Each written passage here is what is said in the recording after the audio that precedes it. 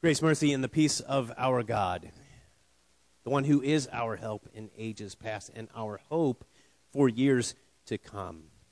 Amen. It's July 4th. This is a day that we celebrate. Sparklers, fireworks, backyard barbecues, parades, or some combination of those things in years like this when no one was quite sure what we would be able to do come July 4th, until pretty recently.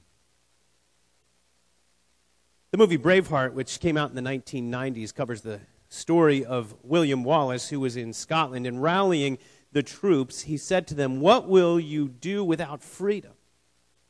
Will you fight?" And he goes on to say, "They may take our lives, but they will never take our freedom." Or more recently, the Broadway phenomenon Hamilton. Raise a glass to freedom, something they can never take away. Common among these scenes, a longing for freedom. Whether it's in Scotland rebelling against the British or in the Northeast U.S. rebelling against, well, the same British government. There's a longing for freedom. Everyone wants to be free. Polly told me something that she saw on social media recently. Treason is the reason for the season.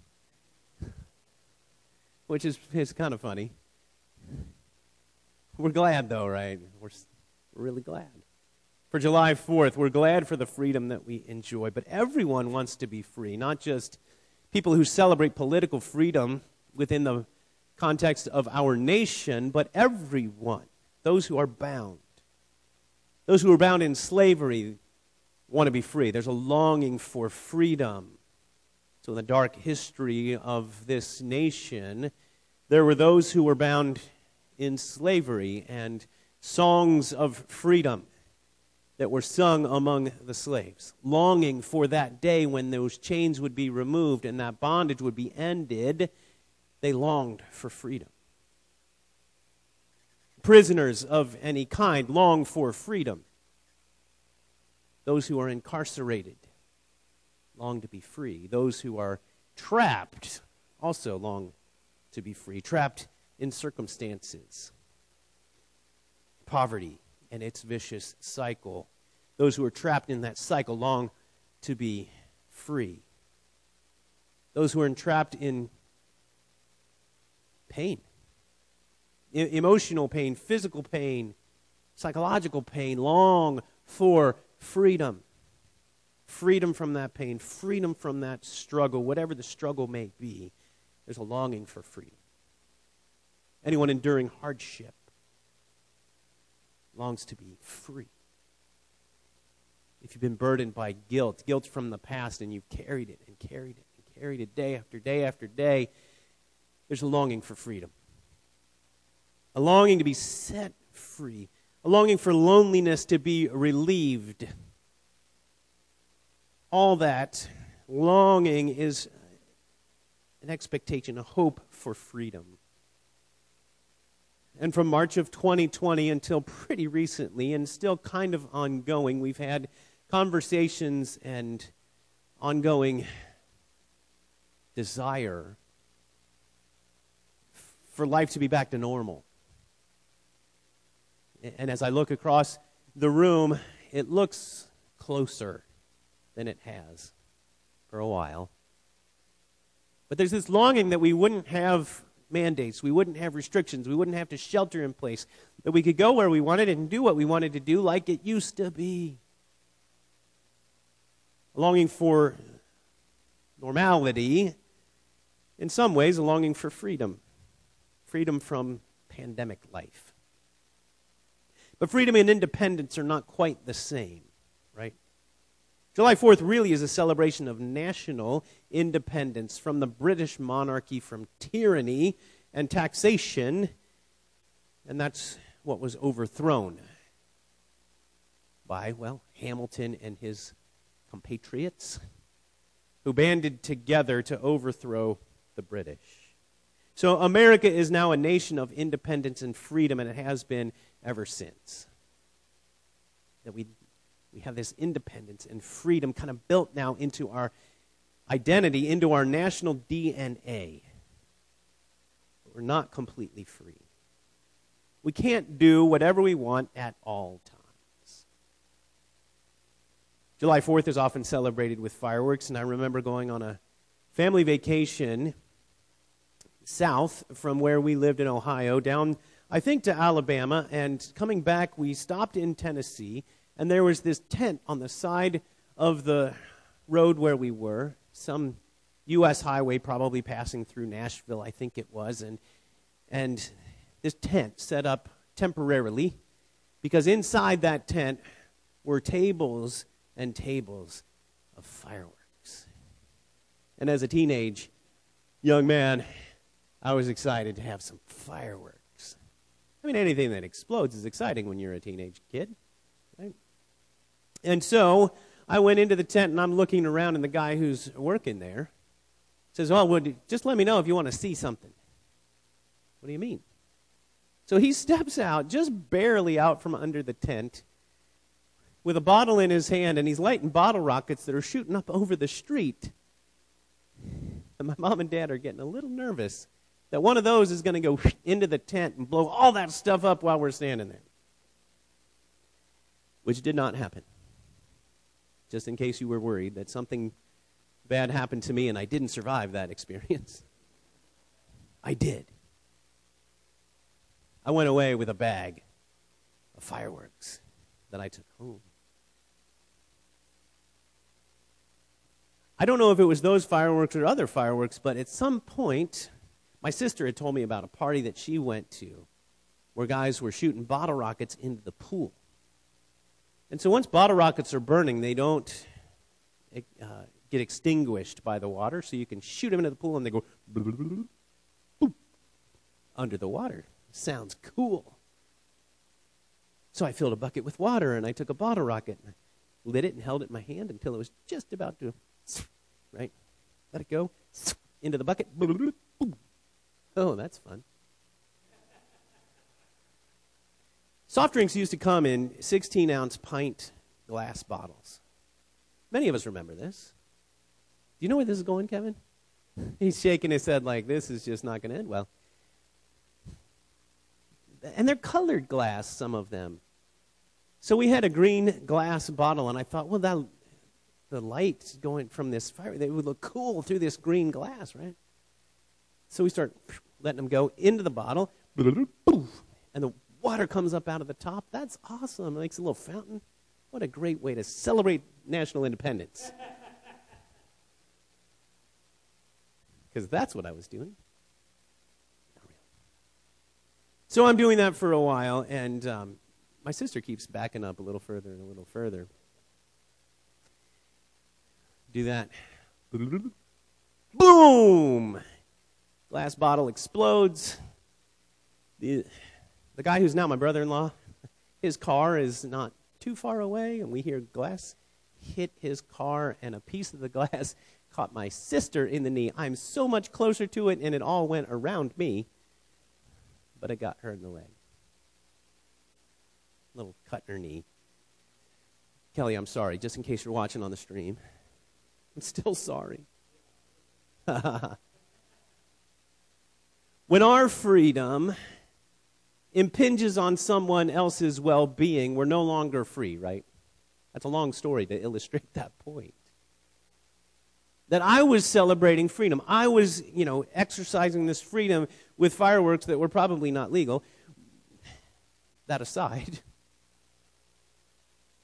when my freedom and my celebration makes glass fly through the air and hit cars and knees, I'm no longer free to do that. Whether or not it was legal in the state of Ohio, my action imposed on someone else's well-being. We're independent, we're free, but we're not completely free to do whatever we want, whenever we want, right? Laws put limits on us, and expectations within our society do too. There's a mutual dependence, a concern in any society that we should do what is good for the whole. and not only good for the individual. So within this landscape of freedom yet not free, of independence yet interdependence, we, this morning, can celebrate that we are set free. This is what we heard in Galatians chapter 5, verse 1, just the beginning words of it. For freedom, Christ has set us free. This is what we celebrate today. We'll put the flag on the pole, and we'll dress in red, white, and blue, many of us. We'll think about and celebrate our national independence, but the freedom that we celebrate today is freedom in Christ. We are free in Christ as our Savior. This is true freedom from sin, from death, from the power of the devil. The burden, the bondage, the chain, the slavery to it has been broken because we are set free. Paul goes on in Romans chapter 8, verse 2 to say it this way. For the law of the Spirit of life has set you free in Christ Jesus from the law of sin and death.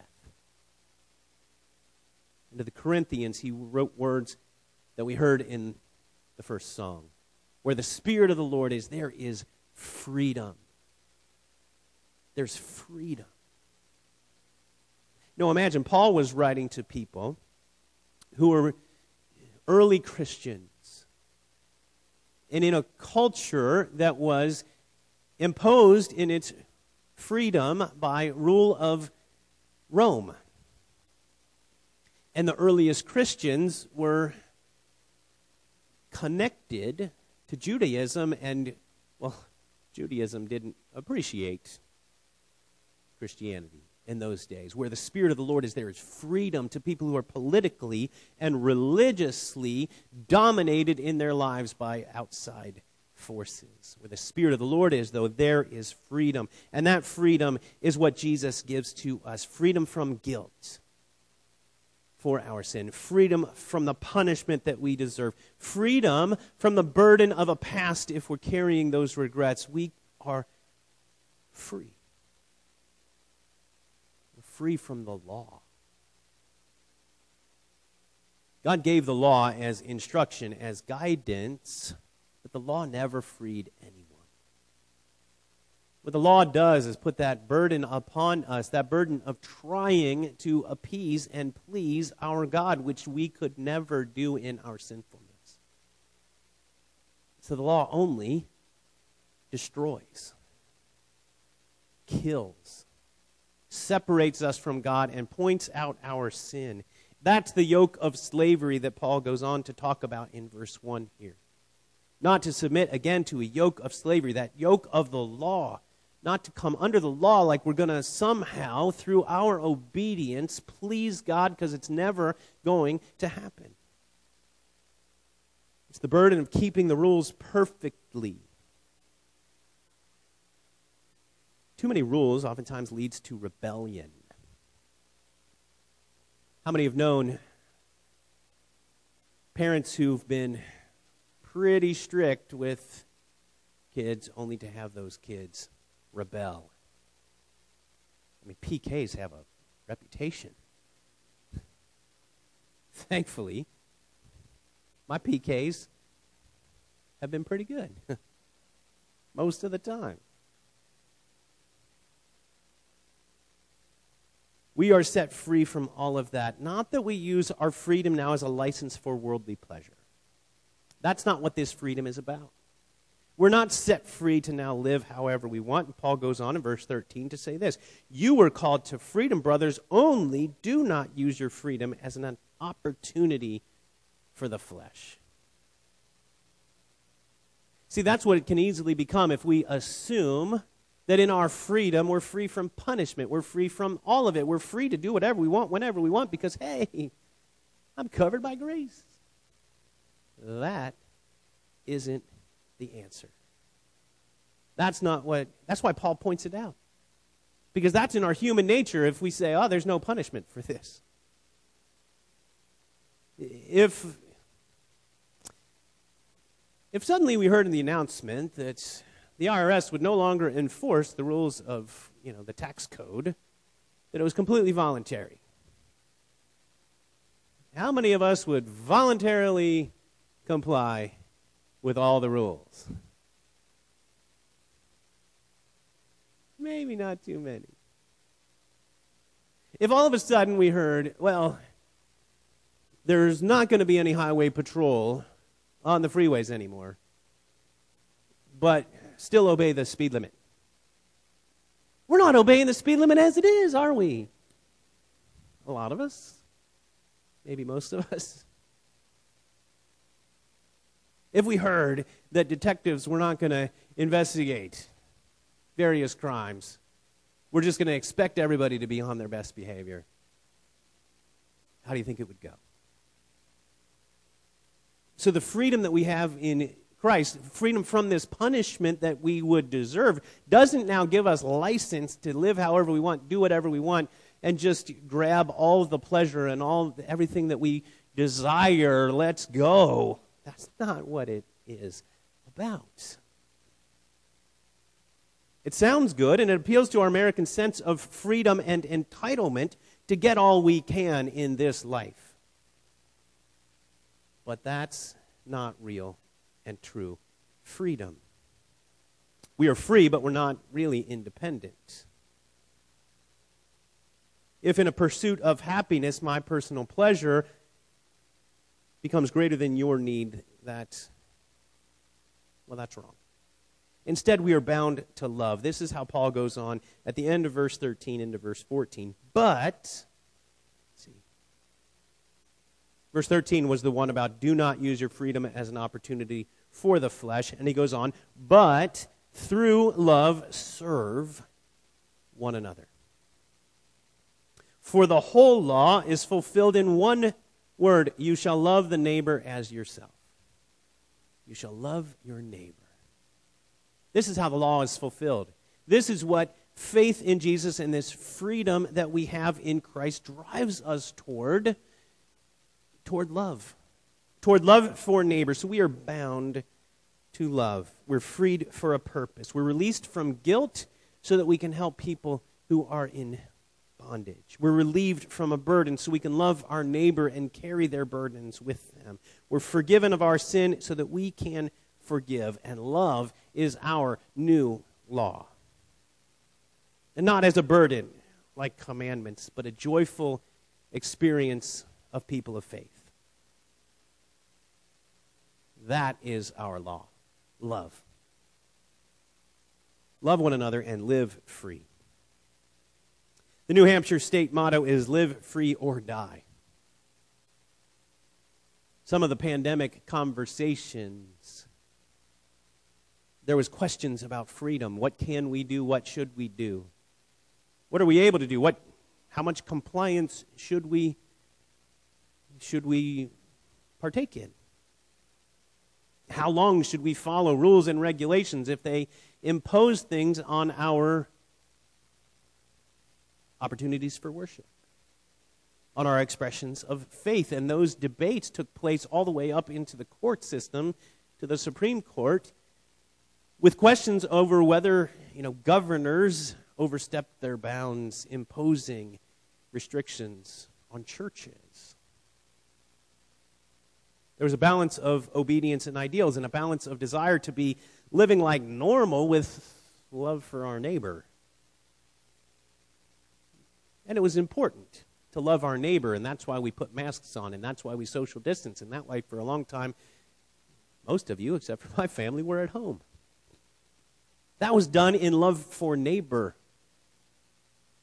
to limit the spread of the virus. That's what it looks like, to live in freedom. Not free to do what we want. What we desire, I wanted everybody to be here. It wasn't easy, but it was necessary in love for neighbor. We have to guard our freedom because freedom is fragile. It's easily undermined. It's easily lost and hard to recover.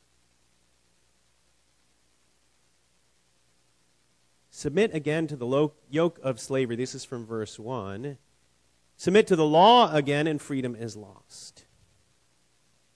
use our freedom as a license for desires, and freedom gets lost. Maybe not immediately. It still feels like we're free. But instead, we're to put to death the sinful nature. We have to guard and protect this freedom that we have by not getting imposed upon by rules and laws that impose upon us an undue burden, and by not straying so far into this freedom that we engage in a lifestyle that is not of Christ. Instead, walk by the Spirit. This is what it means to live free. Walk by the Spirit. Verse 16 and then verse 25. But I say, walk by the Spirit, and you will not gratify the desires of the flesh. And verse 25. If we live by the Spirit, let us also keep in step with the Spirit. Where it's translated keep in step with, it's a word that talks about like military columns, how they walk together. Keeping in step with the Spirit is also keeping in step with our fellow soldiers. Keeping in step with one another, walking together, going the same direction, as led by the commander, Spirit, and walking together, shoulder to shoulder, with one another, on a mission, with a purpose. That's how we walk. That's how we lead our lives. So what's the Spirit leading you to do? Take the next step. As we keep in step with the Spirit, take that next step where He's leading you, where He's directing you, and bear the fruit of the Spirit. This is what Paul says in verses 22 and 23. The fruit of the Spirit is love, joy, peace, patience, kindness, goodness, faithfulness, gentleness, self-control. Against such things there is no law. We are free to live that way. Freed from the burden of sin and guilt so that we can lead lives of love for neighbor. Bearing the fruit of the Spirit in the things that we do. You are free. Be free. Celebrate your freedom in Jesus. Amen.